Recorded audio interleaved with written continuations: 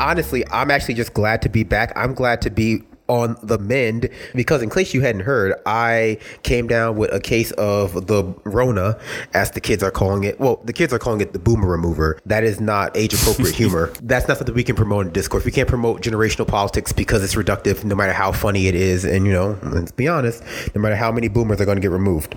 But it's good for me to be back. Glad to be around with the boys. It is currently what day of the quarantine is it, Richard? I mean, depends on which state you're in, I guess. I was gonna say, we've been quarantined officially. School is closed a little over a week ago. So we're going on week 2. We are in day 9. Day 9. I'm roughly on about year 3 of social isolation, but that's separately from the corona thing. Oh my God, Richard, don't be so fucking dramatic. If anyone deserves to be dramatic, if anyone deserves to play the victim here, it is me, because not only did I have coronavirus, I come back from my fever-induced delirium only to be accosted for just asking questions. And the question that I asked, which, I mean, kind of escalated far beyond what I expected, was like, yo, where the fuck is Joe Biden? Because when I was feeling better, good enough to tweet on Saturday or Friday, Joe Biden, to my surprise, had been missing in air quotes, because people get mad when we say, you know, he was missing, because theoretically he was at his home in Wilmington, Delaware, where the low ceilings prevented him from sending any kind of photo or video evidence for 6 days. And as of today, I would, you know, this may sound conspiratorial, I would claim he's still missing. Where is Joe Biden, fellas? I mean, when I saw that video, one of the first things that came to my mind was that there was nothing in it that indicated to me that this was evidence that it was current, that it was not like old. And I guess the more that people have looked at it, the more that's been kind of noticed. Well, I love this back up real quick, because when I got back online, there was one video, the video of his last sort of virtual town hall, that showed him having to kind of be led off by his wife, Dr. Jill Biden. Oh, yes. And that was weird, that was rough to watch. Rough. And then by day 4, people were saying, hey, you know, we're in the middle of an epidemic. Where is the Democratic primary party's front runner, Joe Biden? And for many, that the ending of that last video, so the last time that people had seen him, made it just that much more weird for him to not be present during this situation. Oh, no, absolutely. If the last time I saw my grandfather or grandmother, he had been acting like Joe Biden was acting in that video and in many other videos, you know, I would issue a silver alert, 100%. Milk cartons or whatever. He would have been on the news. I mean, he would have been a text message. He seemed to refuse to kiss his wife on the lips, but seems to have no problem kissing his daughter on the lips. Would have had me putting out a different alert, but go on. Wasn't that his granddaughter? Granddaughter. I'm sorry. It's just even worse. Look, honestly, if we spend all day listening to people who Joe Biden is kissing on the lips, despite maybe having coronavirus, we'd be here all day. We don't have time for that. So I'm trying to lay out the timeline of events, because this is like Taken. You know, the longer Joe Biden is missing, the less likely you are to find him fucking, you know. Yeah. Joe Bidening, you know, to be polite. And so over the weekend, the "Where is Joe Biden" hashtag starts trending. Reasonable question. First, it was he couldn't figure out the tech. Then it was that his ceilings were too low. He showed up in the form of a thumbs up on a DJ D-Nice house party live stream, which was touted by Simone D. Sanders as proof positive that he was alive. And then today he released 2 videos that were at best, I would say, quite sketchy. And, you know, this seemingly honest question, where is Joe Biden, escalated to a point where, like, I think it didn't need to, considering how easy it is to prove that somebody is okay. So where is Joe Biden, Adair? Joe Biden is probably, he's probably in some kind of mandatory confinement being checked out by medical professionals. The dude did not look well in his last address. The one, and I'm talking about the one before the green screen debacle that he had. He looked absolutely terrible. His wife had to lead him off. His wife's a doctor. I think she's a medical doctor. If she is and she's letting her husband do this, and that's just fucking malpractice. Like, she's a horrible human being. If that's the case, we don't know. But I honestly think Joe Biden's just sitting at home rambling about malarkey and talking to his good friend Corn Pop. So I want to avoid speculation on the show. You know me, I'm not very speculative. I don't traffic in, despite what I've been accused of on Twitter, I don't traffic in conspiracy theories. I'm what you call a truth seeker. And Are you? so depends. And so if you find what I have to say troubling, it's because you have occluded your mind from the truth, or your mind has been so befuddled by the false reality of the mainstream media that you find just the very act of seeking truth troubling. And I understand that, but you can't project that onto me. Let's say this. At the core of this question is not whether Joe Biden is alive, right? I believe Joe Biden is alive. The fact I don't think he's well, though. I think he's alive, but I don't think he's well. And I think we've all, the whole hashtag Dementia Joe, right? Like, people have noticed Joe Biden's not okay for a while. I think it's getting worse. Well, I don't even want to speculate on whether or not he's well too much. I mean, we can do that afterwards. Because fuck it. I mean, but Joe Biden, I think it's fair to say, has been missing from action for the past week of the corona pandemic. And the past week of the corona pandemic has been quite the week. There's been an exponential increase in cases since we last saw Joe Biden. And so the question of where is Joe was on people's minds, because every night Trump was on television giving press conferences, and there was simply nobody out there who was actually engaging in combating the narrative that the Republican Party was seeking to promote. And so I make the distinction between like that question and the larger conspiracy theories, which we will probably engage in, of like, is he dead? Does he have coronavirus? Is he wandering in the wilderness? Because like those two questions are going to be collapsed. Like the primary question of like, hey, where is Joe Biden? What is he doing? Why isn't he out there? It's going to be kind of folded into like the latter sort of tongue-in-cheek conspiracies of like, have they replaced Joe Biden with a clone? Is like, have they replaced Joe Biden with a body double?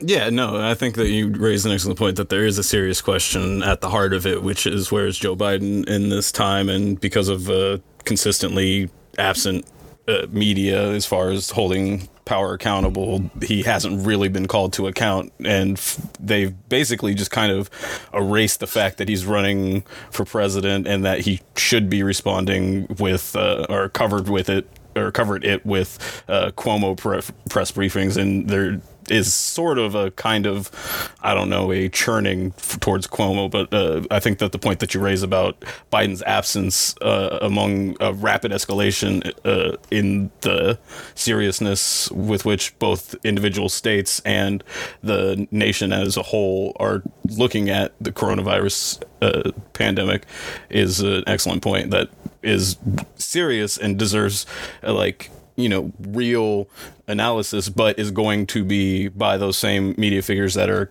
basically ignoring a lot of the things now with the conspiracy theories, the Russia right narrative, all those types of things. And we saw that a long ways back already before recording this, for sure. I mean, I want to pivot a little bit on that and just ask, let's say things go the way the Democratic Party wants it to, which is to say, let's say Biden gets the nomination.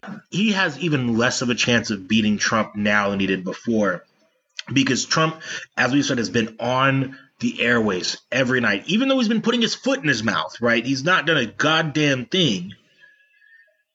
He's been there. Yeah, Biden's been on Twitter and more than Trump and less in front of the cameras. He's not even on Twitter, though. Like, yeah, his Twitter handle's not even run by him. He's got his media person running his Twitter handle. So Joe Biden is just absent. And he's going to get fucking hammered on that. And he should be. He should be getting hammered by it now. It shouldn't just be independent news groups. It shouldn't be podcasts like ours that are asking this question. Like CNN should be asking this question. MSNBC should be asking this question, but they're not.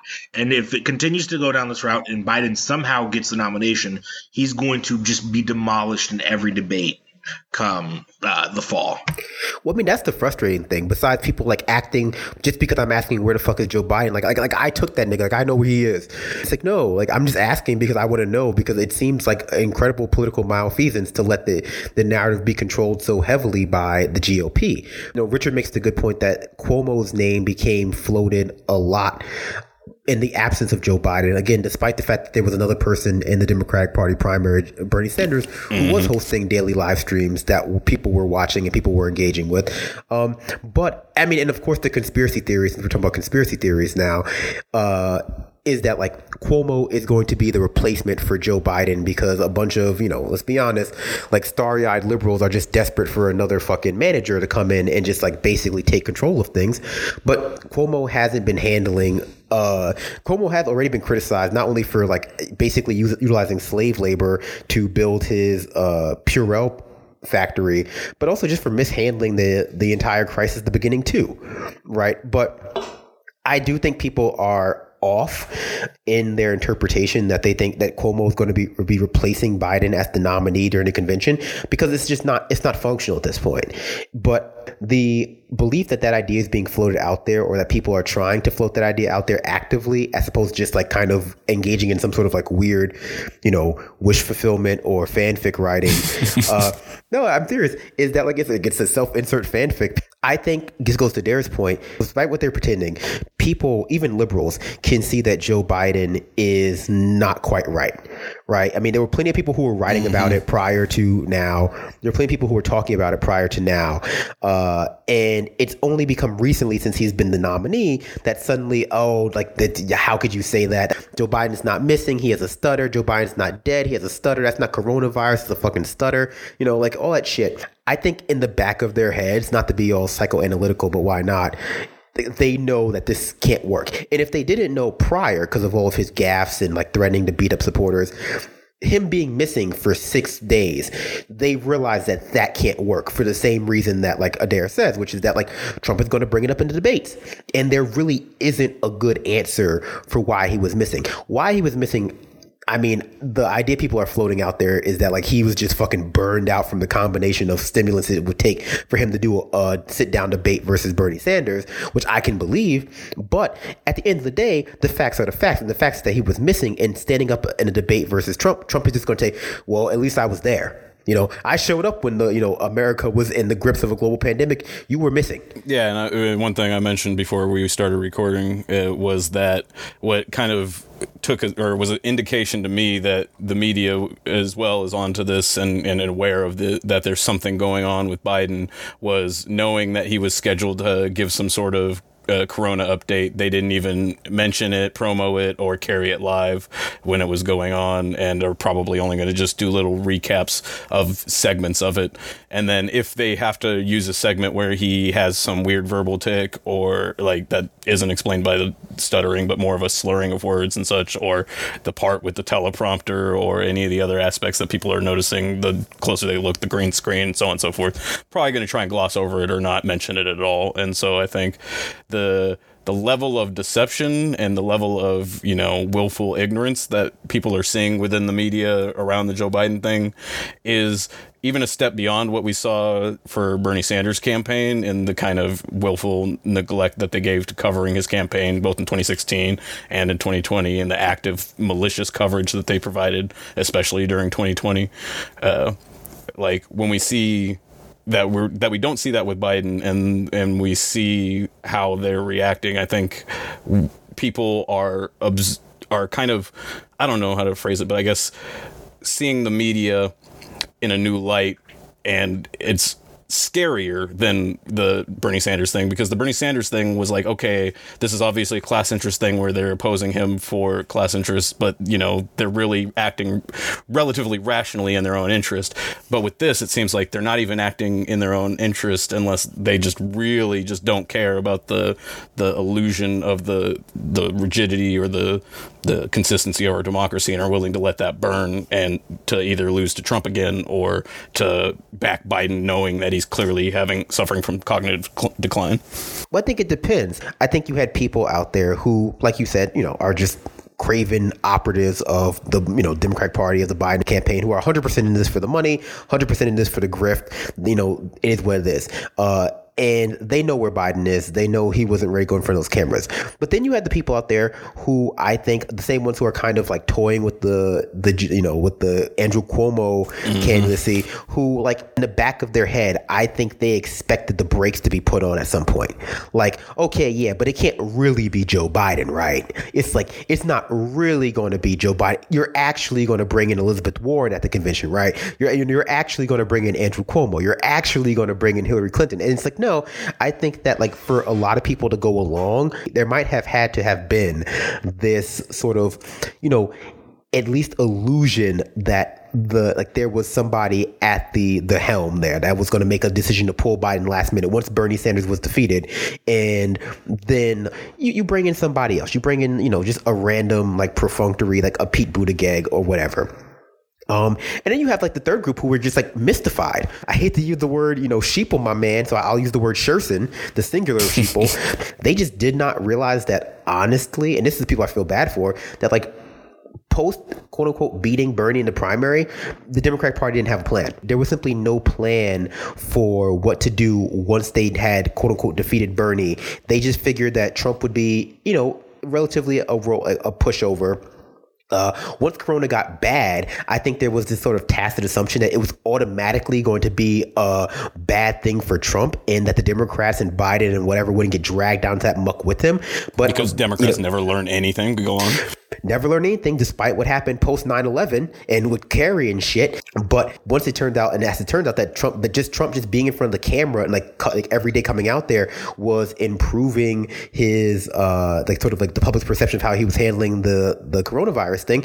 It's like now they're sitting there mystified and baffled because the Democratic Party, like their ideology, their actual ideology doesn't have any answers for this, right? It's like the purpose that they serve within our system to sort of just like guard the status quo from like leftist critique and then offer technocratic bullshit doesn't really have a value here. And so like putting Biden in front of the cameras, putting fucking Pelosi and Schumer in front of the cameras is not necessarily going to function the way they think it is. Looking at just kind of the big picture here, it's looking really, really bad. And one of the things that I've noticed on Twitter, actually, in the absence of Joe Biden, is simply the fact that people that identify as liberal really just want, they want an Obama. They want someone that will say nice things to them, make them think things are happening for them, and then really not do anything. They really are more focused on external image than they are actual material change. And the reason I say this is as I'm scrolling through Twitter, I have one person in my life that is a liberal, and they're fairly wealthy, right? And I know them. We're still fairly good friends, even though I think they're absolutely ridiculous with a lot of this shit. But they retweeted some blue check Twitter liberal onto my timeline. And it had to do with Sanders' response to the reporter when the reporter was like, well, why aren't you doing even more campaign events right now? And he was like, I'm dealing with a fucking global pandemic. Is that enough to keep me busy for a couple of days? Is that enough for you? And the blue check liberal's response was, oh my God, this is so blatantly disrespectful. There's no difference between this and what Trump does. There's no difference between the two. They're the same person. And I'm just like, in what way? Right? The only similarity there is that neither of them have done performative politeness, right? Neither of them are playing by these dumbass rules that people think actually matter in society, except Sanders is trying to get you $2,000 a month directly to your into your bank account while this shit's going on, wanted to suspend rent payments, wanted to do all these other things that are actually going to help you out.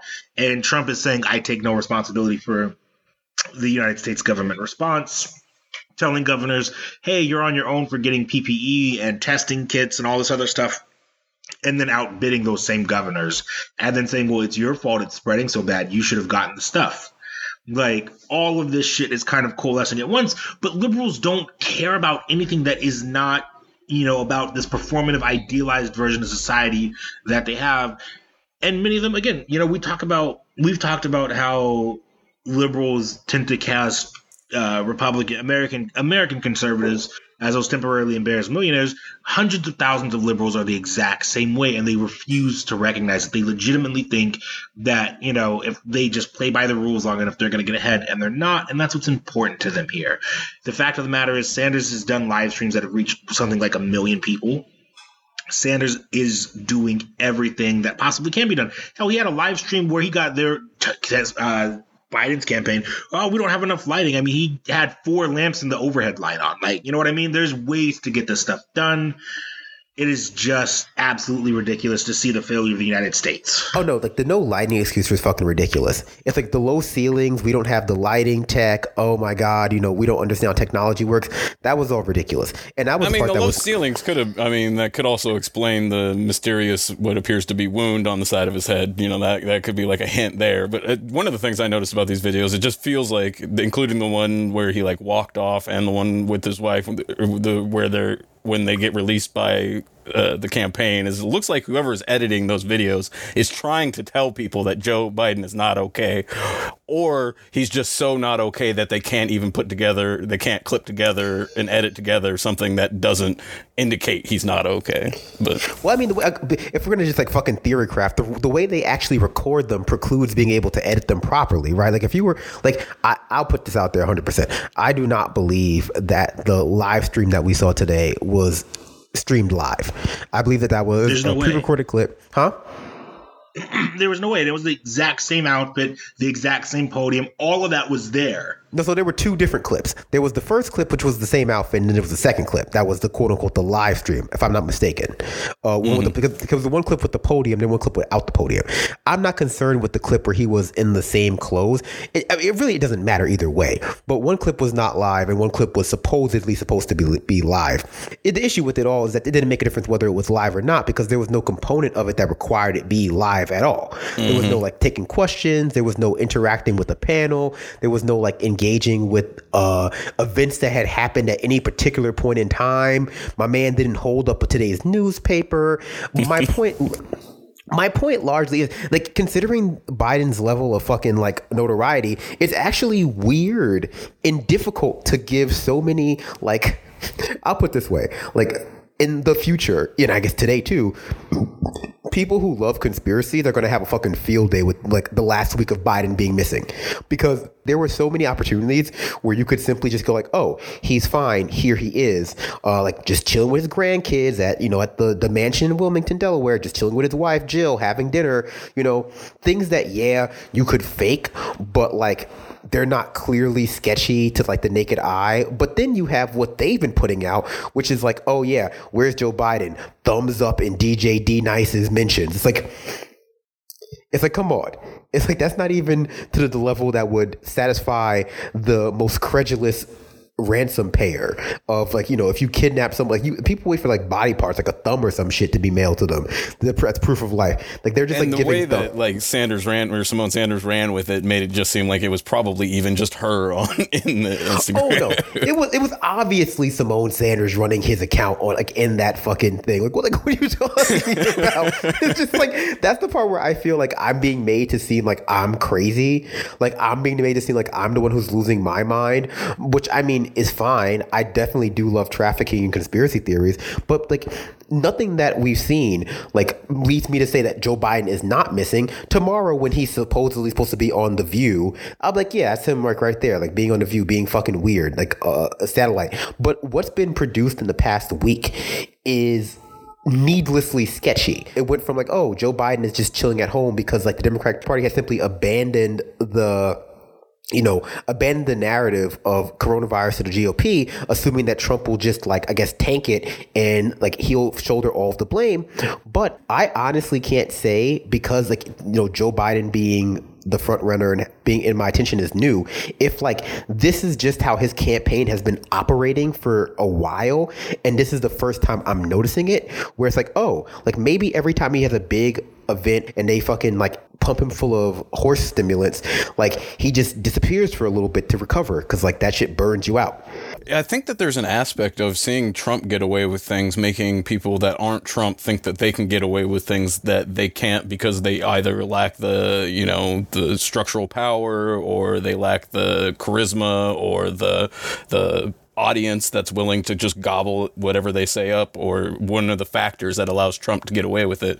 And I feel like I've seen that from like DC on down, really. Well, I think because like Adair said, they treat everything like a game of optics. Like, insofar as you can equate Trump to anyone in the exchange between Bernie and the reporter. It's the reporter who's still talking about like the optics, the aesthetics of the political moment. Like, well, what does it look like Trump is doing? What does it look like Bernie Sanders is doing? What does it look like I'm doing in this moment? Versus like, okay, well, optics aside, if we don't get things done, people are going to die.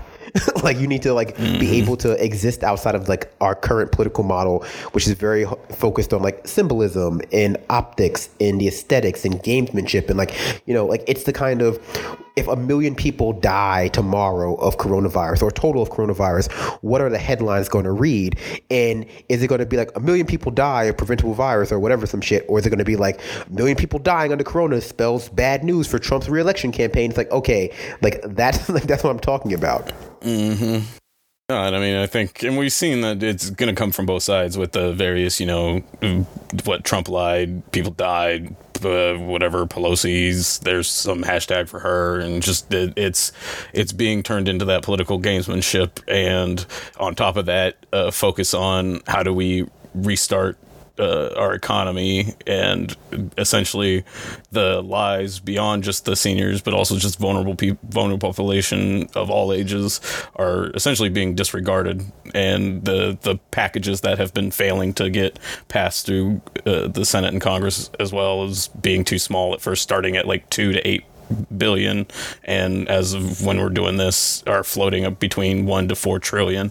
It's just now finally getting to the point that they need to the size that they need to be, and it's just it's disturbing. Are they though?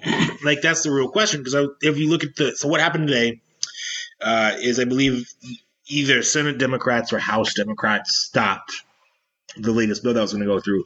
But this latest bill that was going to go through, that was being proposed by Republicans, was basically a slush fund for corporations, total bailout for the airline industries.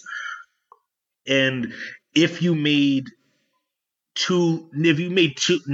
make enough money, you didn't get any government relief during this crisis time. So it was something like, if you made less than $12,000 a year, which is very possible if, say, you know, you're a tipped worker working on the federal minimum, which is like $2.15 an hour, you're probably not going to make $12,000 in the year. You probably just won't. Most college students cannot work during this time, cannot work during school, and now definitely can't go to work now, but still have off-campus apartments and things like that they have to pay. They still have to eat, all these other things. They wouldn't have gotten any of this relief. So what's really going, and the Democrats aren't much better. Let's be very clear about that. You've got a few that Rashida Tlaib has done great. Sanders has done great. AOC is just now coming around to calling for total rent moratoriums and not just eviction moratoriums, which is a big difference that I think a lot of people aren't really getting. And a moratorium on evictions just means, okay, cool, until all this is done, you're guaranteed to stay where you're at. But the moment, you know, this is all done, they're going to be at your door with the eviction notice saying, pay 8 months worth of rent now or get the hell out, you know? And so it ends up being a no-win situation for the actual working class here. All this is decidedly drawn along class lines. Pelosi is not actually out there doing anything to help. There are very few people in our government that actually seem to be giving a shit. And the reality is, Social Democrat Bernie Sanders is doing more than anybody else, elected or unelected, at this moment in time. He's done more than Joe Biden has. He's run laps around the entirety of Congress, and he's shitting on Donald Trump. And the reality is, if we had done things correctly in 2016, if we had Bernie Sanders as president right now, things would have been a lot different. And I think they would have been a lot better. You know, before we got to this stage of where we're at with the relief, with the corona relief plans, it's like it looked for a while like the Republicans were going to outflank the Democrats from the left. Yeah, Kamala Harris has been floating, like bragging about her plan to put out like up to $500 or something per family or something, and it's just like she wanted to do a tax credit just like Pelosi did. They wanted to give you a refundable tax credit that would have kicked in next tax season. Wouldn't have done shit for you right now. Yeah, it was just like woefully inadequate, and like I said before, it was in the range of like $2 to $8 billion, which was just like literally hundreds of billions of dollars short of what is going to be necessary. Trillions short.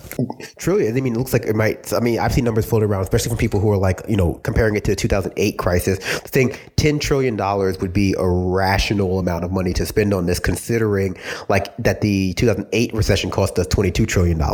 Yeah, well, you can't expect Congress to be able to put a package like that together of that size at the speed that it's necessary. So really, it's like we need right now, in order just to keep the economy functioning without trying to restart it as Trump started to float, thousands of dollars, direct payments to people, period. Like, that has to happen, or like the dominoes are going to start falling with people not being able to pay rent, and then landlords not paying their lenders or their creditors, and other businesses not being able to pay creditors. And if there's a federal systemic way to address that chain reaction of not being able to pay creditors, the system is in jeopardy.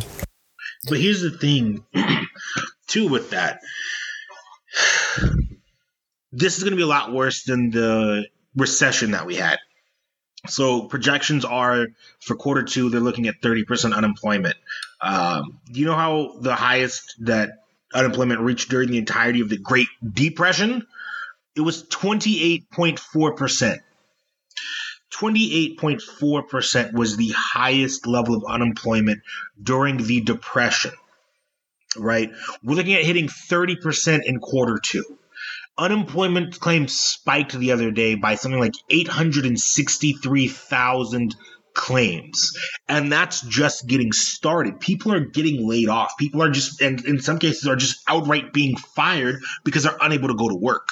And so we're really about to, we've seen the stock markets tank. I believe the Dow futures opened up today and immediately was pulled off being traded because it just plunged 9 points. And after something plunges 9 points, it's taken off the market, so it can't cause an immediate crash. So we're not doing good, and we're not going to do good. And so we've also got Trump out there saying, well, hey, cure can't be worse than the disease. Let's end this quarantine in 2 weeks and just send everybody back to work, which is going to kill even more people, get even more people sick, and it's just going to continue to tank the economy. The only good option, realistically, the only good option is for a mandatory, like a Wuhan-style shutdown, establishing government officials to go, some kind of fund for each household to make sure that all of their needs are met, a rent moratorium, have a local official in your neighborhood run to the grocery store for you. You fill out a list online, they put it in a box, they put that box in front of your door, you wait until they're gone, you go grab your box, you bring it inside. Like, that's really what we need. But realistically, it's not going to happen. In the underpreparedness of the United States and our dependence on capitalism, our dependence on this idea that profit is the great motivator, that profit is the only thing that matters, is going to cause a lot of preventable deaths. It has it's actually, as we're getting more and more numbers and we're actually looking at this, it's killing a lot more people than originally thought or originally realized. It's got a much higher mortality rate than the flu does, which is what it was originally being compared to. And I know I was one of the people that when I originally saw the data, I was like, okay, well, this looks like flu deaths. It looks like the flu is going to be worse than this. It should be fine. Everyone should just be safe. Wash your hands. The reality is it's doing a whole lot worse, and it's going to really decimate rural and poor communities here in the United States. Yeah, particularly because they're underserved medically. I just wanted to, one of the visualizations or kind of ways that I understand what Adair was talking about there with the scale and scope of the unemployment issue is just the scene from Fun with Dick and Jane, where he's going to interview after Globodyne crashes or whatever, and that scene of the battle between people trying to apply for one position is essentially what we're looking at, except on a national level, not just in your town or city. Well, I mean, a lot of that is just residual lack of, recovery from 2008. Well, most of that is residual lack of recovery from 2008. Initial charts that I was seeing was comparing the projected unemployment with the unemployment numbers from 2008's recession. And it was showing basically everyone who was theoretically, everyone who theoretically bounced back, who was not a hedge fund person or a private equity guy, is actually, gig economy jobs, like Uber Eats, Uber, things that are going to fucking be entirely destabilized over the next few weeks. Speaking to preventable death, that reminds me, I think the biggest issue with Biden's absence is it came after he had another decent showing, good showing in Mini Tuesday's election. It was Mini Tuesday, right? Yeah, I think that's what they're calling it. Yeah, on Mini Tuesday, on the few states that did not postpone their election as one would, because CDC guidelines were saying that, 50 or more people, considering how shitty our election infrastructure is and how long these lines were getting because of the many gerrymandering and, vote rigging schemes that were never taken care of in 2016, having people waiting on a 3-mile line of 500 people was a great way to spread that disease. Of course, in an effort to end this primary as soon as possible to reduce the chances of Joe Biden having some kind of fit that requires him to be missing for a week, they decided to go through with it, especially in places like Florida, where turnout there was a plus 2,000 difference in Florida turnout from 2016 to 2020. I haven't been able to find the demographics for that yet. However, we know that most colleges were closed, so college students were not allowed to actually vote for the most part unless they actively lived in Florida. Many do not. Many come into Florida from different states and were sent home. So the reality of the situation is it was likely a significant senior turnout that shaped Florida's election, which is going to lead to tens of thousands of deaths. And Chicago is another example where they moved a lot of polling stations, and some of the only polling stations available were in senior centers in predominantly black and low-income areas, which is also correlating with a spike in cases in Chicago. Oh, no. I mean, a lot of people are going to die needlessly, right? And pushing Joe Biden through and essentially using fear of sort of socialist style red baiting type fear of fucking Bernie Sanders to get to gin up fear of the senior community, gin up fear that, they have to rush out and stand in line for hours and possibly be exposed to coronavirus, only so that you can try to end the primary early, only so you can plan on cutting their Social Security, which Joe Biden absolutely plans on doing. It's kind of the cherry on top that Joe Biden didn't just fucking absconds in the night with those votes and just doesn't even show up for 4 days. And of course, Bernie called for it to be postponed, as one does, as he also has, shifted his campaign's fundraising from him personally to coronavirus and coronavirus related fundraising organizations. You're endangering seniors in the short term just ensures you can continue to endanger seniors in the long term by cutting Social Security. And we keep finding ourselves in this place where the Democratic Party is supposed to be actively differentiating themselves from the Republican Party, but again, like I mentioned earlier, it's become clear that post beating Sanders, and I guess this is the biggest condemnation of them, they don't have anything planned. It's they simply don't have any plans for how they're going to take this to the general election. Beating Sanders was their primary goal, and they hyper focused on it. And with the backdrop of coronavirus, that hyper focus on defeating Sanders comes into a stark relief as just your priorities are completely out of step. They think that if they beat Sanders, they're guaranteed to win the general election. That's the same thought they had in 2016, right? They thought a hand sandwich was going to beat Donald Trump. They don't. The DNC is so disconnected from everyday people that it really is kind of shocking. And that's one of the things that you see when you're actively, around parties at the state level. So being having friends that vote for the Washington state representative to the DNC, talking to the people, they are so insular for the most part. People that really rise up through the ranks are so insular. Their entire world revolves around the Democratic Party and donors. And that's who they think the rest of the population is. They assume it's their friends who have the same kind of views they do, because their friends, for the most part, are also party members. They think it's people that are like the donors. They think it's, they think you can get the pulse of the nation by giving a 15-question survey to people that show up to a legislative district caucus meeting. That's not how the world works. But Dems are not, and they've shown this time and time again, the Democratic Party is not actually connected to the world that everybody else lives in. Neither are most politicians. Well, and on top of that, the Democrats think that essentially anybody that disagrees with them is just stupid, and they don't understand that there are appeal. Donald Trump has appeals to his audience that aren't just based on simply them being stupid, but also appeal to narratives that run deep in the country that they ignored leading up to 2016, and also led, I think, to Trump winning in the first place. Go ahead. Whether or not Joe Biden could have beat Trump prior to the past week, prior to coronavirus, I think it's a different conversation. I would say, since he's been replaced with a clone / deepfake, which I think is the healthy assumption, his chances go up. Anyone who hasn't personally seen Joe Biden in the past 72 hours, who is claiming that they 100% know he is alive, I think is being naive. The technology exists out there. We know that they can, do amazing things with computers. We know that they can transplant people's faces now, people's brains. Yeah, I mean, there was the Paul Walker thing, it's like, and there's Jim Biden, right? Tell me, you can't prove that Joe Biden is not just another clone of Jim Biden, that they're all cloned from the same genetic stock, and they're just like many chances to try to put forth a candidate. A lot of possibilities here. Sort of like an Orphan Black thing. I don't know if any of you watched that. I never ended up watching Orphan Black. It looked good, but it looked also a little too in-depth, like Sense8, so I just kind of threw it out from my watch list. I will say, though, right now we're seeing the limitations of vague anti-Trump rhetoric, right? I think that, I would compare coronavirus to climate change, because climate change has climate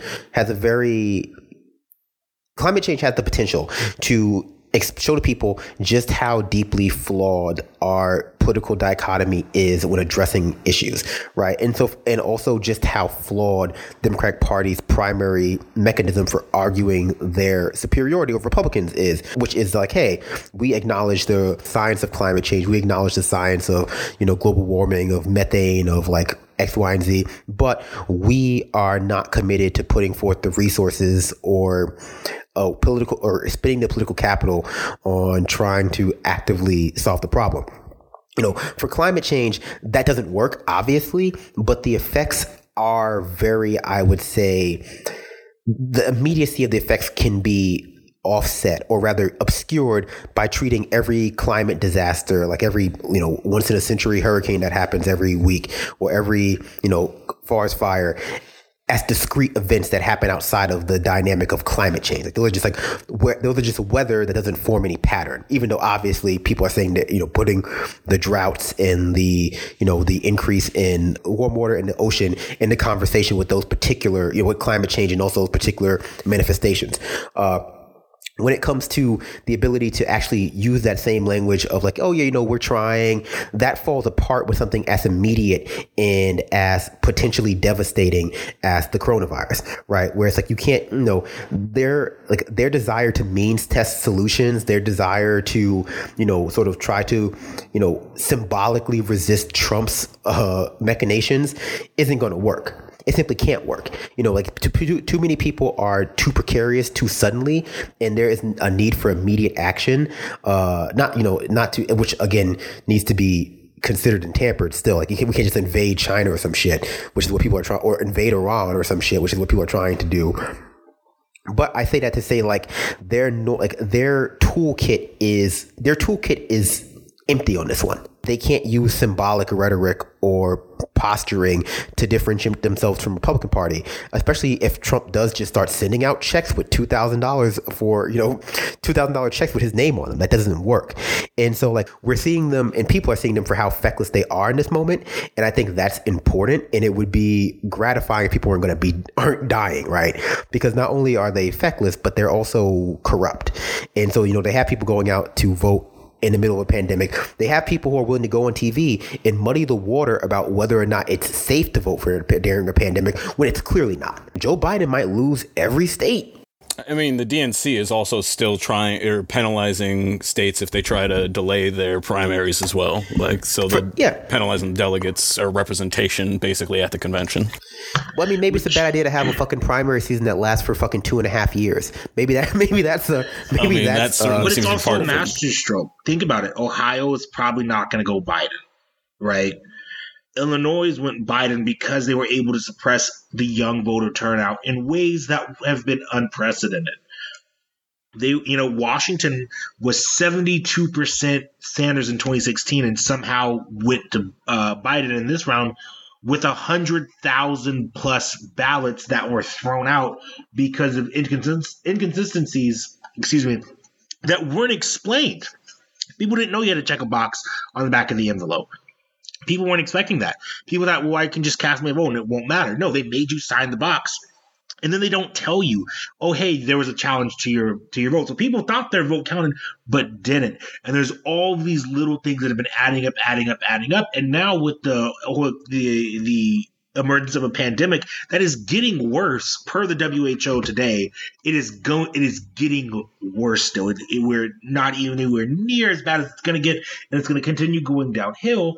Right, it just makes it easier to set this primary up and say, well, hey, we can just give it to someone other than Sanders, even though I'm of the opinion that with all the work that he's done, all the effort that's been put in, all the fact that he's not even campaigning, he raised $2 million for coronavirus relief charities using his donor network. It's, there's a clear choice. But the DNC is going to use this to their advantage and use it to make sure that they take the vote away from the people and give it to somebody that they hand selected behind the scenes. And by them, I mean probably someone like that Obama hand selected behind the scenes. I feel like it's impossible to look at this primary process and consider it a legitimate or a valid, sincere primary of like actually trying to count people's votes. I mean, starting from the very first contest, no publication still calls that race, because what we have is clearly math that is wrong that shows one person won, and a state party that says another person won, and the impact that had on the race and the how that affected the rest of the races going forward is basically gone with the wind now, or it's gone, it's lost to history, and isn't going to be a focus of any of the journalists or whatever they want to call themselves in the media, or essentially historians, until long after this moment, when we really look at what was going on during the elections during this period and just politically what was happening, and see what a total shit show this whole thing has been. But in addition, like as Adair points out, the way that they're running this primary, it seems to me that it was clear that their intention was to essentially lean on the rules to place Biden in there with the intention, as was I guess conveyed to his donors recently, with a vice president that was essentially going to take over for him, if not like officially, at least in the operating capacity behind the scenes in the actual White House. And so I think that that's definitely a part of it. But I think that you made an excellent point, Brandon, about the kind of parallels between Corona and climate change, and that for me, I saw the way that Corona has been being handled essentially as an accelerated timescale of a lot of the issues and problems that we're facing with climate change, in that like you see this battle between the science that clearly says that we should and need to do certain things, and the preservation or the interest of preserving capitalism and the economy, and the inability of both parties to reconcile those two with a political prescription that adequately deals with the seriousness of the issue, be it Corona or the climate change. And basically what it is that we have to reorganize society, and in Corona's case, even if it's just to make it through the first couple of years of the virus being integrated into our flu season, and basically that the partisans are desperate to keep it temporary because they need to maintain the connection between your survival and your job, because if they break that connection, they know it'll be near impossible to get people to go back to work for $7.50 an hour or less than that plus tips, and that the economy that they've built that existed prior to the coronavirus was dependent on that. And so projections that they had that run for 3 months, 6 months, 5 years, 10 years, and the investments that are built on that, let alone the contracts and so on and so forth that are that they're like just linked together based off of projections and speculation and all of that.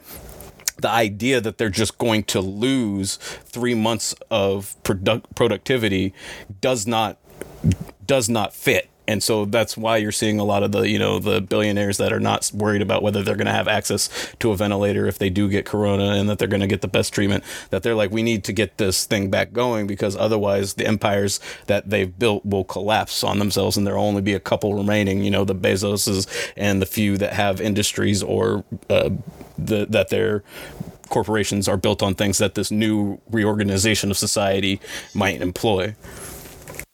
Well, I mean, honestly, like no one in our society understands science anymore. Like we don't have enough science education or like accessible science education for adults to like, or even for children really that scale with people when people get older, for people to make sense of this epidemic outside of just like the normal political media culture's treatment of any other fucking like crises or any other sort of natural phenomenon.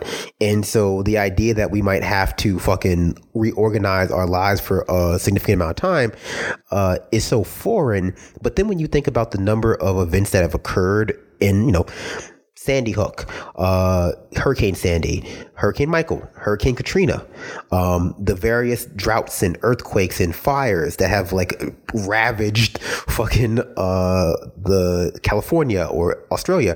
Like you realize that the displacement and all that other shit and like the interruption of daily life has been steadily become a thing for many communities for one reason or another, all related to capitalism for decades, right? Capitalism and climate change, capitalism and access to guns and other and mass shootings and shit. It's like that's been the case for a long time. And so I think people are like incapable of putting the pandemic in the context of like, we're a global community who is experiencing something like Katrina or something like Flint, Michigan together.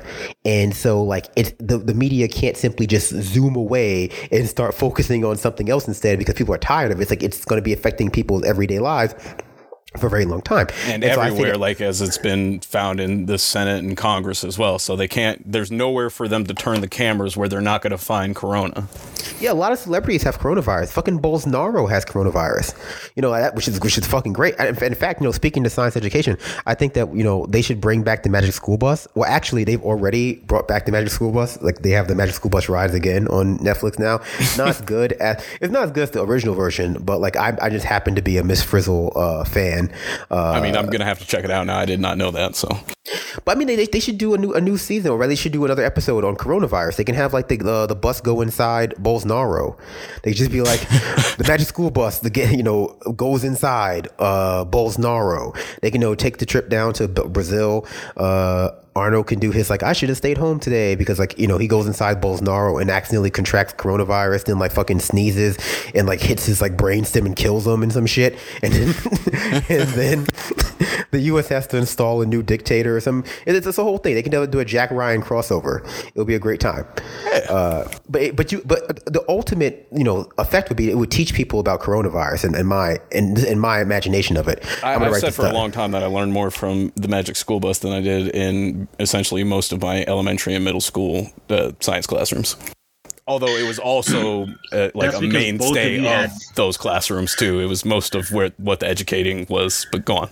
You both had terrible science teachers. And as the resident scientist and the only person with a science degree on the show, I also agree though that there's not enough people understand what's going on or understand the data that's out there, right? Like the data is readily available if you know where to look for it and if you know what you're looking at.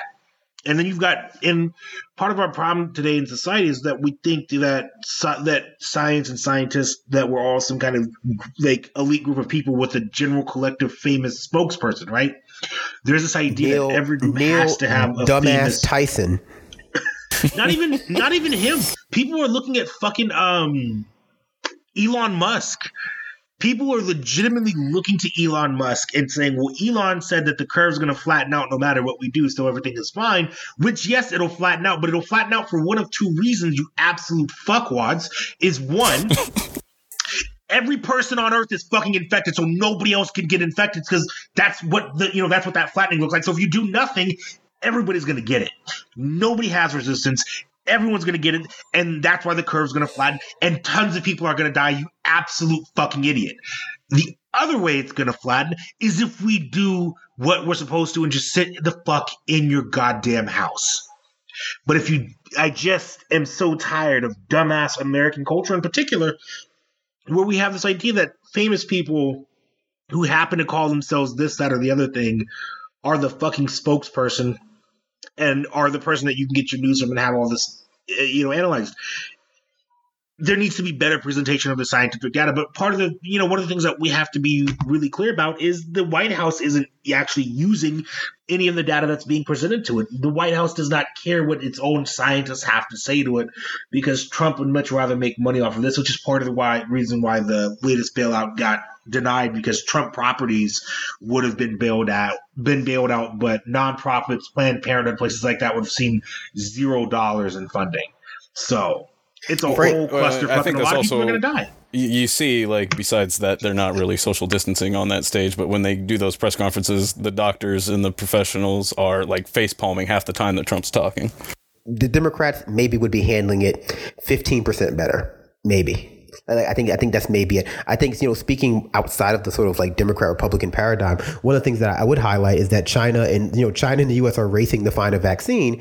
And, obviously we're on the side of the world is on the side of China finding it first, because if China finds it first, it won't be patented, and sold to the highest bidder by, American companies. It'll probably be released freely because it's being developed by the Chinese government, versus like United States, which has outsourced it to some random low rent B-tier pharmaceutical company, for being honest, who was going to end up not doing a good job with it.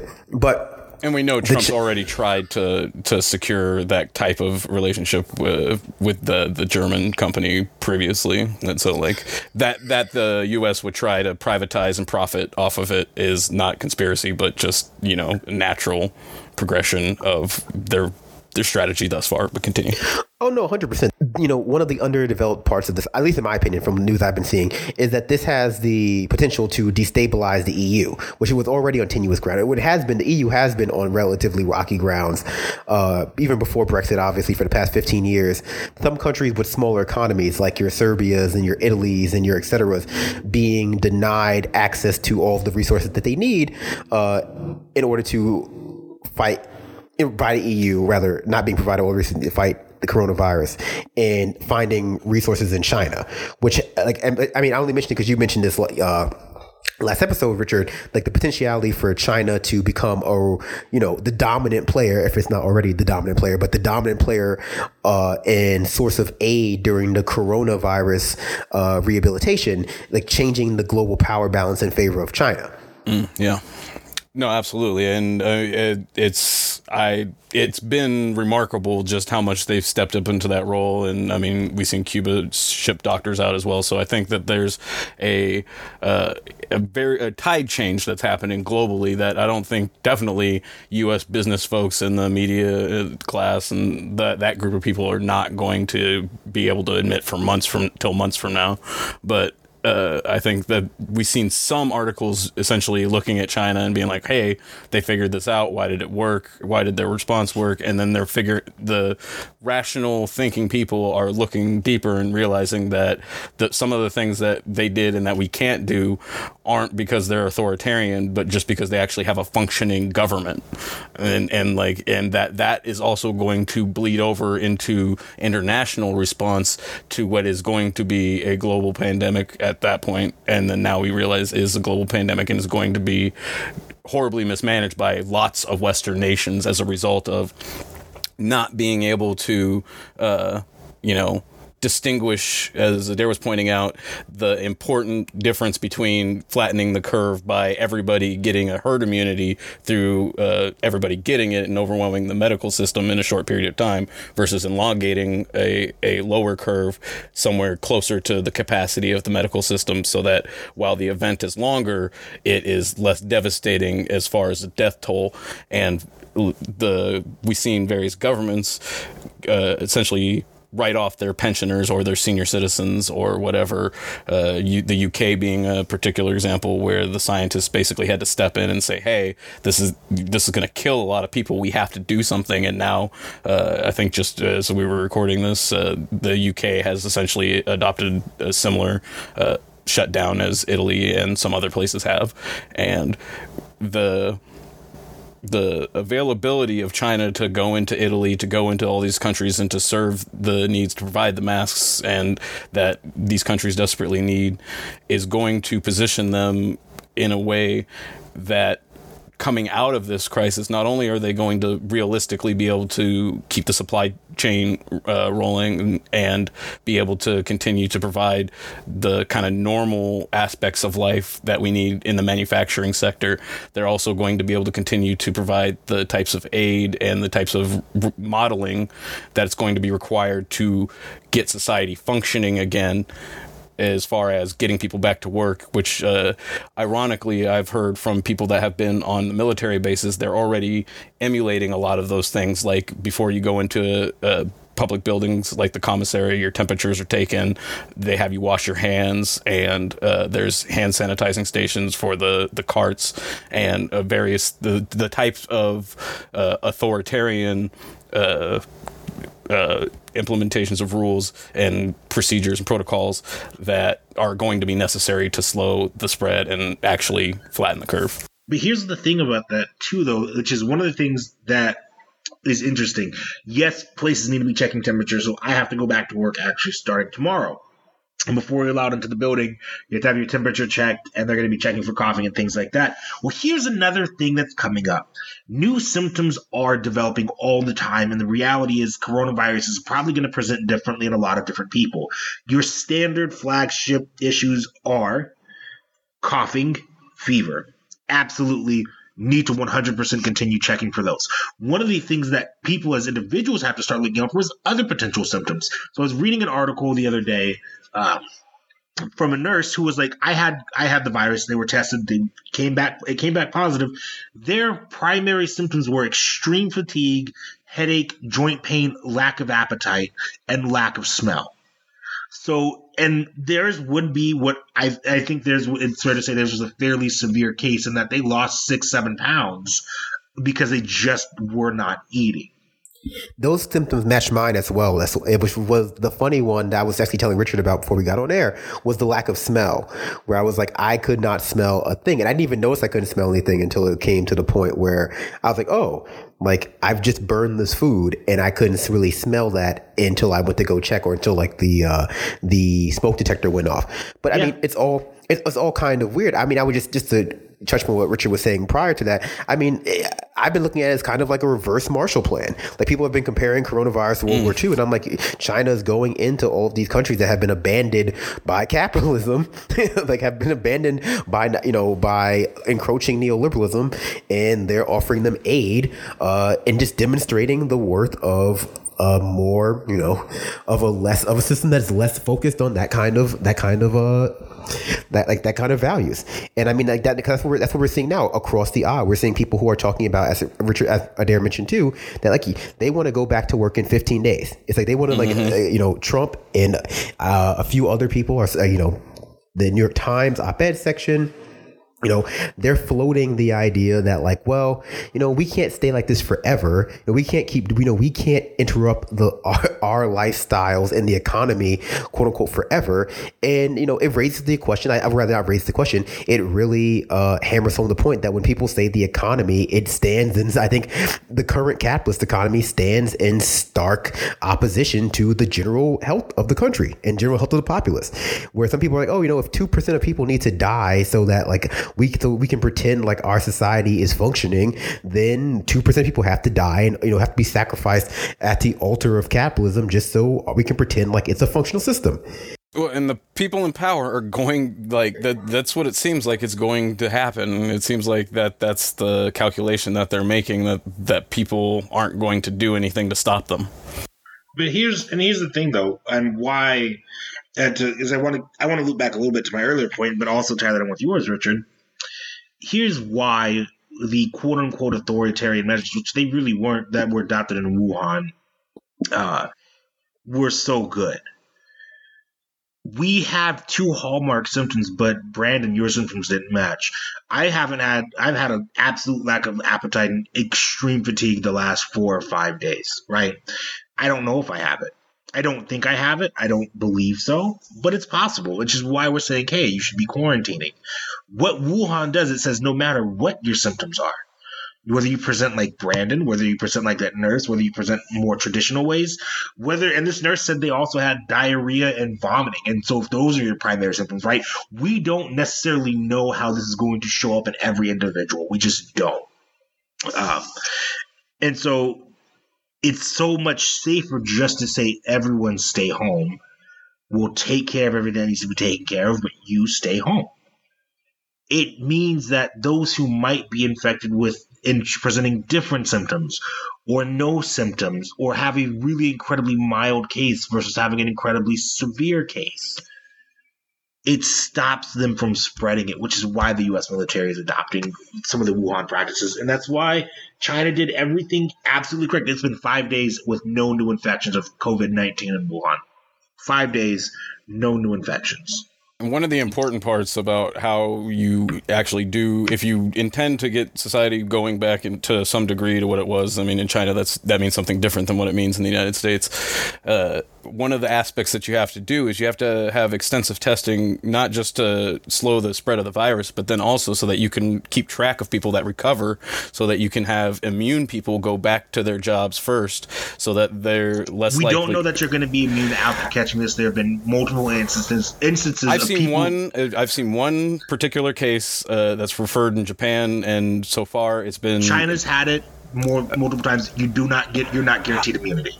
I promise you that we do not a know. guarantee to be immune, but as far as I've seen the one case that that said it could be attributed to faulty testing, and so just to say that one of the aspects, I can't guarantee immunity, but I can guarantee at least Cuomo was definitely making this point during his press briefing that they are going to, some of the first people that they want to put back to work are people that have tested and recovered, because at least they're less likely to come down with the same virus again.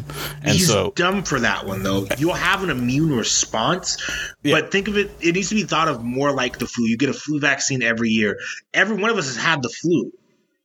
But you're not, just because you have an immune response does not mean that you're not going to catch it. And because this is such a novel virus, it's better just to wait till there's no new infections at all going around and just do what Wuhan did. Like that should be the gold standard. That is what Wuhan is doing now, as far as some of the people that are coming back to work. One of the things, like, they are tagging or marking or denoting people that have recovered from the virus. And we have to. Yeah. And you have to know who's recovered and who's not. And I get the idea of saying, hey, you all can go. It's okay to go. Like, these are some of the people who want to put back to work. But there's this prevailing idea that if you got it, you're good and you're not going to get it again. And that's just not true. No, and the virus, every time it goes through an immune system, it can change ever so slightly. And so, like, those slight changes may or may not be enough so that your immune response isn't sufficient to prevent significant symptoms from reemerging. And it's like, whether, like, you can be reinfected so that there's live virus back in your system, and it's just the idea of your immune response is that it wins, but sometimes when it wins, it's like the fight, you still experience the fighting with fever or a sore throat or whatever. This leaning back on my magic school bus education. That's all very responsible and interesting, but now I want to be irresponsible. Like, where does everyone think, what does everyone think happened to Joe Biden?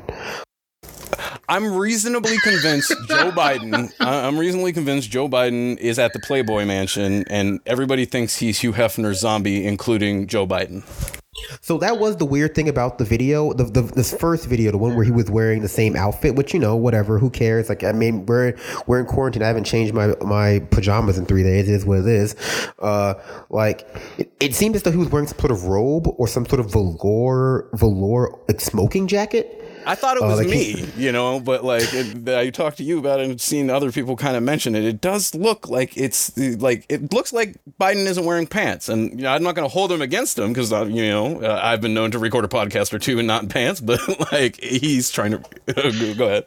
I'm wearing jeans right now, and I will say that apparently, so this was the first excuse that they couldn't figure out how to do the tech right, and so they built a TV studio in his basement with a green screen. Like, it's not debatable. There's a green screen behind him unless he suddenly shrunk to be the height of 4'10", because otherwise the proportions just don't work. The benefit for Biden of this coronavirus lasting until whenever the election is that then he doesn't ever have to be seen outside of his comfort zone, right? It's like then he can do all of his nonsense via teleconference, via green screen, fade in his smoking jacket. But yeah, I like where your head's at, Richard. Adair, where is Biden? I think Biden's probably at home. I think he's being kept under lock and key. I honestly think they're concerned about him for more than just the coronavirus. I think there's something that might be going on, and I think he's at home. I think he's under the care of his wife. And, with any luck, he just will never emerge and just stay there as a hermit for the rest of his days. Do you think that Biden has the coronavirus? I don't. I think it's possible, but I don't think he has it yet. If they announced that somebody from his campaign had it, then I would be like, oh, absolutely. I think Amy Klobuchar has it. So Amy Klobuchar's husband has it. Amy Klobuchar beat the disease like she beats her staffers. Why did we not get on her more? Like, why was that not covered more when she was running? Like, because everybody knew she didn't have a chance. Out of people. Because frankly, until she becomes the cabinet minister of torture in the Biden administration, she had no opportunity. She was never going to win. It's like her being a cop and like her being just as racist or stupid as Kamala Harris. It's like people over focusing on Kamala Harris led to her losing, because a lot of people were like, oh, this is like, a lot of people fell into the trap of trying to predict what other people will like. A lot of it was people just assuming that Kamala Harris was like going to be popular and latching themselves onto her, specifically Clinton staffers, early and dragging her campaign down without her ever building any kind of actual support. It's like on paper, she just looked really, really good. Like from like all of like the Democratic Party, like liberal checkboxes. Unfortunately, they're also racist and her name is hard to pronounce. Yeah, but they never said it out loud, but it was definitely there was definitely a component of assuming that black candidates were going to get black support, and that's what led Obama to beating Clinton in the first place. And like the same staffers had that kind of same lingering impression, and when her and Booker both bottomed out with black support, they were caught flat-footed. So from my perspective, this is my theory about what happened to Biden. The technology exists out there to, and we know this to be true. Technology exists out there. They have the heart attack gun. That's obviously the case. They used it on Sanders. He survived, because of his just like extraordinarily large and vigorous heart. That's great. Would not be surprised if this coronavirus is some kind of directed energy technology as well. We've yet to understand. Biden, I would say that he's alive. I don't know if he has corona. I know I had corona, and let me put it this way: if Biden had corona, me and him, it's different. Second, I do think that this particular scenario is going to be a good opportunity, though, for them to just like use a lot of like deep fakes and body doubles to make sure Joe, and just creative editing too, if I'm going to be like less tongue in cheek, in order to like make Joe Biden seem more coherent than he is. I think once he goes on The View tomorrow, it'll be fine. Like, whatever conspiracy theories like were like legit are just going to sort of fall away. But like my greatest fear is that like something's going to happen where he doesn't end up going on The View tomorrow, and this stuff is just going to linger for a few more days. But that being said, there's going to be like some weird glitch that just feeds the deep fake kind of idea. Conservatively, I would go with he's a clone. I would go like they have replaced like they've replaced Joe Biden with some kind of animatronic. Whether or not this animatronic will is like sentient remains to be seen. All I know is that like there's no one waiting in the wings to take over for Joe Biden actively is what I'm thinking. I think that no matter what, whether it's a clone, whether it's Joe Biden actually and he just has dementia, whether it's a robot, whether it's an alien, whether it's some sort of shapeshifter. I mean, a lot of options out there. I think the overall dynamic that people are trying to pursue is the same. Like the Democrats, I think, see in Trump a model for what they could have, which is just like a figurehead president that will more or less sign whatever you put in front of him. But what they don't like is the tweeting shit. They don't want like the social media shit happening. And Joe Biden is 100% that person. He's 100% the person who you can like wheel out every month, amp him up on amphetamines, have him do a State of the Union address, but you can just control him from behind the scenes. And I think Obama world sees that. I think a lot of people see that. Mm-hmm. His presidency would be a series of competing backroom interests trying to get control of the mouthpiece. I wouldn't, Obama world, Clinton world, the DNC specifically, fucking the military industrial complex and the deep state would want their fingers in that pie. And so I would imagine his fucking administration would be quite inconsistent in what they did. Obviously with a through line of just like centrist bullshit, but you know what I'm trying to say there. No, yeah, I think you raise an excellent point about what his administration would actually look like, and I think the rapid consolidation of the other centrist candidates prior to Super Tuesday also leads towards that. And I was just going to say quickly that like the absence of Biden is clear, and that Trump's empty podium gets more airtime than Biden has claimed over the last week because Biden has been completely absent, and that just doesn't work in a presidential campaign. But go ahead. Well, that was my point from before. It's like Biden has been absent from before. Biden's always been absent, but I think up until about he didn't actively pursue that endorsement from Clyburn. He didn't actively campaign in South Carolina. He didn't actively campaign in any of the states that he won. Now, obviously, I have no problem with floating theories about like the legitimacy of the election, as because that's just I'm just a truth seeker. I'm not trying to obscure anyone. I'm trying to lead the sheeple out of the bewildering forest of their own fucking thoughts and the false reality constructed for them by a Democratic Party. I'm not I'm trying to be a shepherd. I'm not trying to like further lead them into the darkness. I want them to be happy. There's a substantial part of the population though who is unaware of Biden's issues, who are becoming more rapidly aware of them now because of his absence, and they're going to be hyper focused on him because now that he's back. And trying to replace him with Cuomo I don't think would work. The only person you could replace him with, and this is where it becomes like fucking obscene, is Hillary Clinton. Like the only person I think you could replace with Joe Biden would be Hillary Clinton and not have the entire thing fall away. You could also make her his VP and then have him like retire or, have a heart attack, quote unquote. Yeah, no, I think you're right. And she could also, she has the influence to gather the super delegates to, glad hand, and she knows how the machinations of the party and the DNC work so that, she's uniquely capable of manifesting something like that.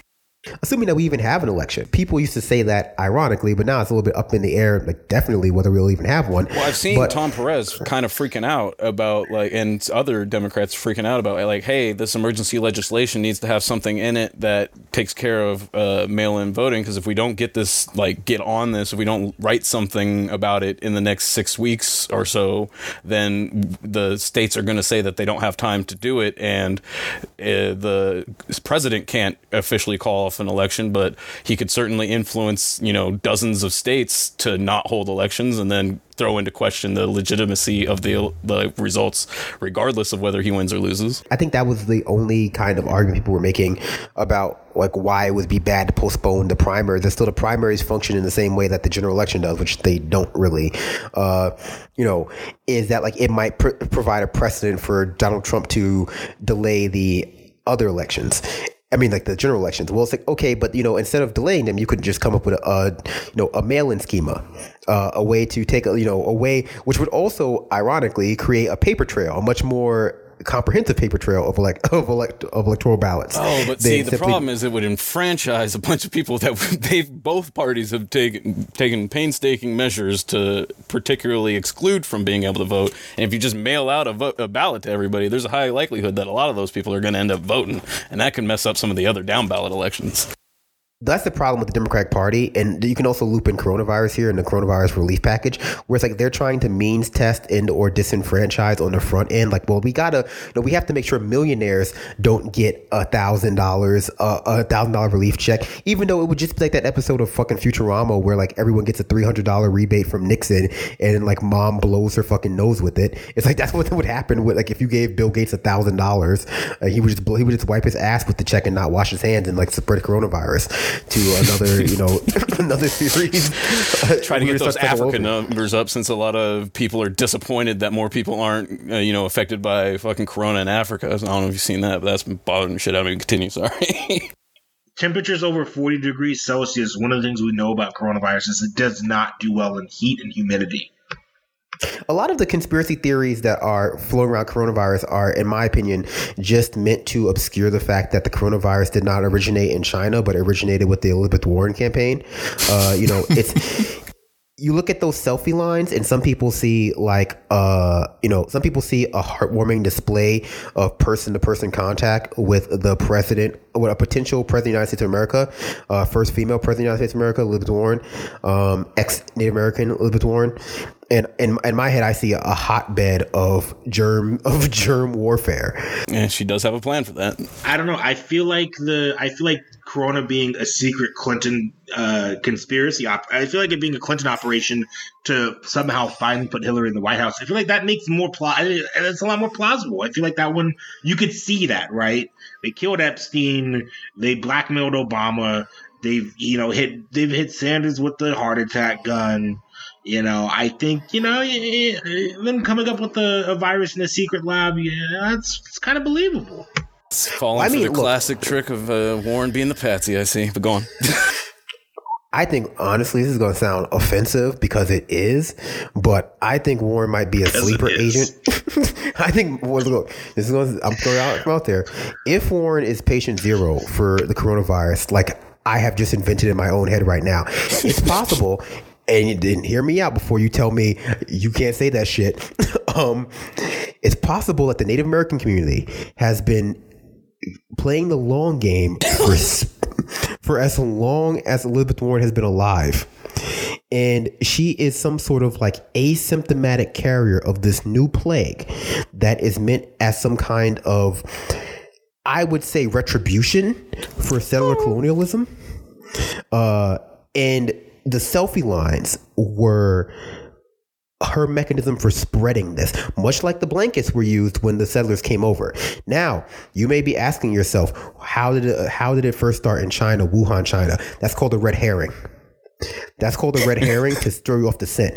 Now, I'm just throwing out ideas. Again, I'm just a truth seeker. There was I've been watching, I assume most people, lots of containment pandemic type shows, and I'm trying to find the one I was watching, but I've been playing 2K. I don't know what y'all niggas is doing. That was part of the plot, though, that in order to cover up a CDC experiment, that they ended up blaming Syrian bioterrorism. So Just throwing that out there. The plot to NBA 2K 2020 is that in order to obscure Return of Yao Ming. Jesus. Sorry, maybe that was. No, I'm leaving the whole shit in. I can't believe you said that. Anyway, I'm hoping people stopped listening a long time ago. I will be honest. I expect you dare to yell at me about the whole Native American thing. He wasn't paying attention. He wasn't paying attention to me. I'm on my player right now. Speaking of conspiracies, though, I will say two things just to close this out. The first is that the flatten the curve thing has been driving me fucking crazy. When I first saw the hashtag flatten the curve, the first thing my mind thought to was, holy shit, it's happening. It's finally happening. All these fucking globe cucks are being woken up. The globe shills and globe trolls have finally been defeated. I can finally stop pretending like this is a fucking bit. I can finally welcome you all out of the fucking fog of your own fucking faulty senses. I fucking hate you. I just want you to know that. Joking aside, I think that the problem with the coronavirus is that it's a different kind of threat. It doesn't have a nationality. Trying to tie it to the Chinese, along with increasing the number of hate crimes, is a way to sort of make it a much more visible threat, right? To personify the virus, if not, by the virus itself being a person, because you can't sort of anthropomorphize the virus very well. It's Moses Jones, right? Have you seen Cells at Work? Them niggas do some creepy shit.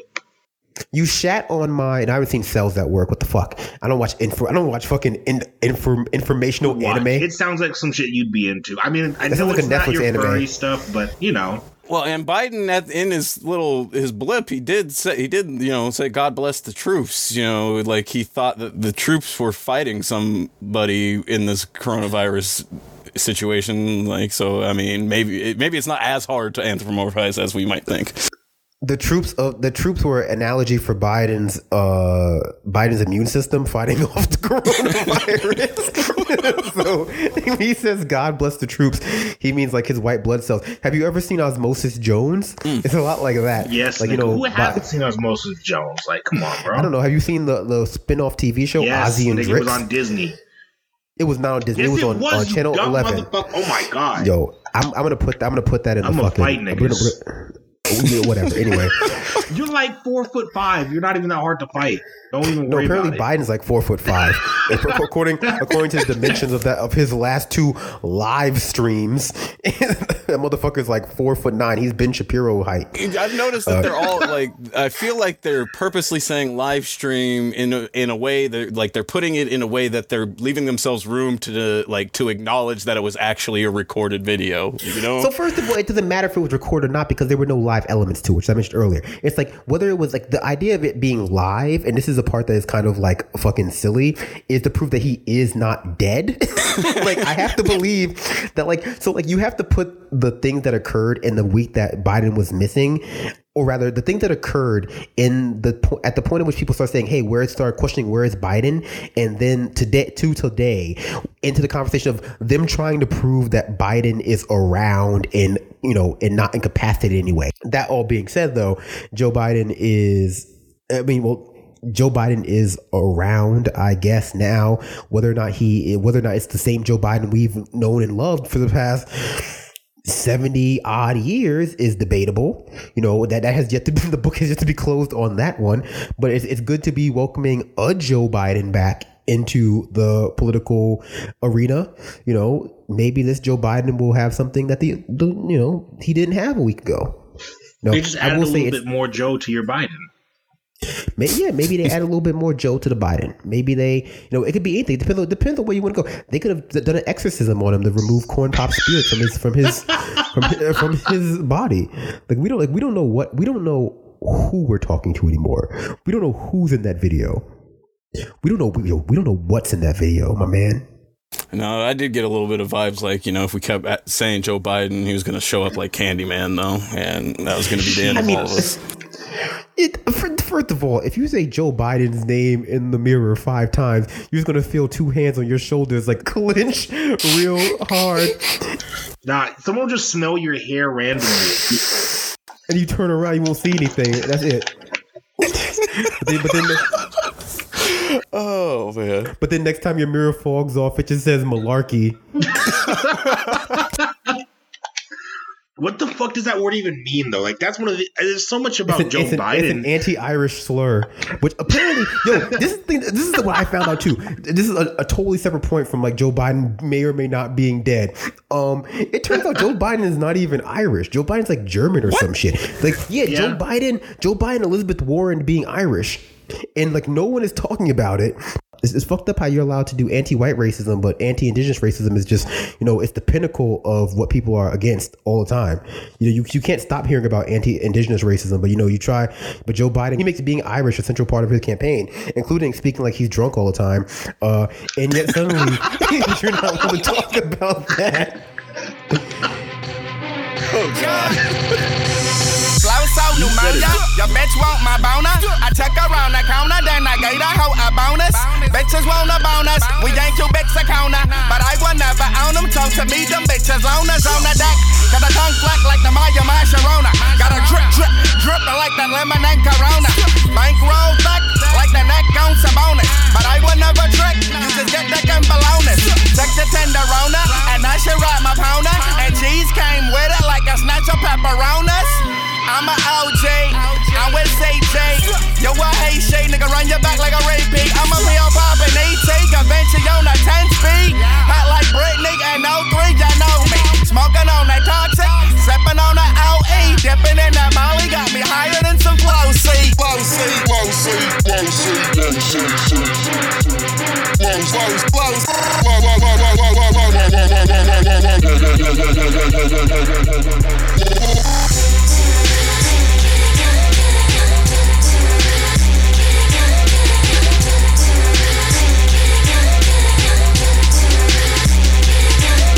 Fandango, my mandingo. We should do a movie. Groupies looking like the Yakuza in my jacuzzi. Excuse me, I'm on that ooey. My pockets on life with Louis. Your rose is different colors. My wallet look like a Coogee. He who's speaking the least is Chief Keef in the piece. Leaving seeds in your niece. Praying that she ain't late. Spraying like that AK. Now that shit my namesake. Beto, you so nasty. Ass like an ashtray. Smoking flying Lotus. Used to be Jehovah's. I'm in your girl and now she feeling Polish like pierogies. They hoping that they smoke us. Nah, man, never that. Tripping off that earwax. Danny Brown and D-Stacks. Ill pandemic. Man, that shit be everywhere. Midas is your highness and you horrible like gummy bears. Why I'm fly like a cockpit. You know fly like an ostrich. Stupid shit like a mosh pit. Can't believe this is toxic.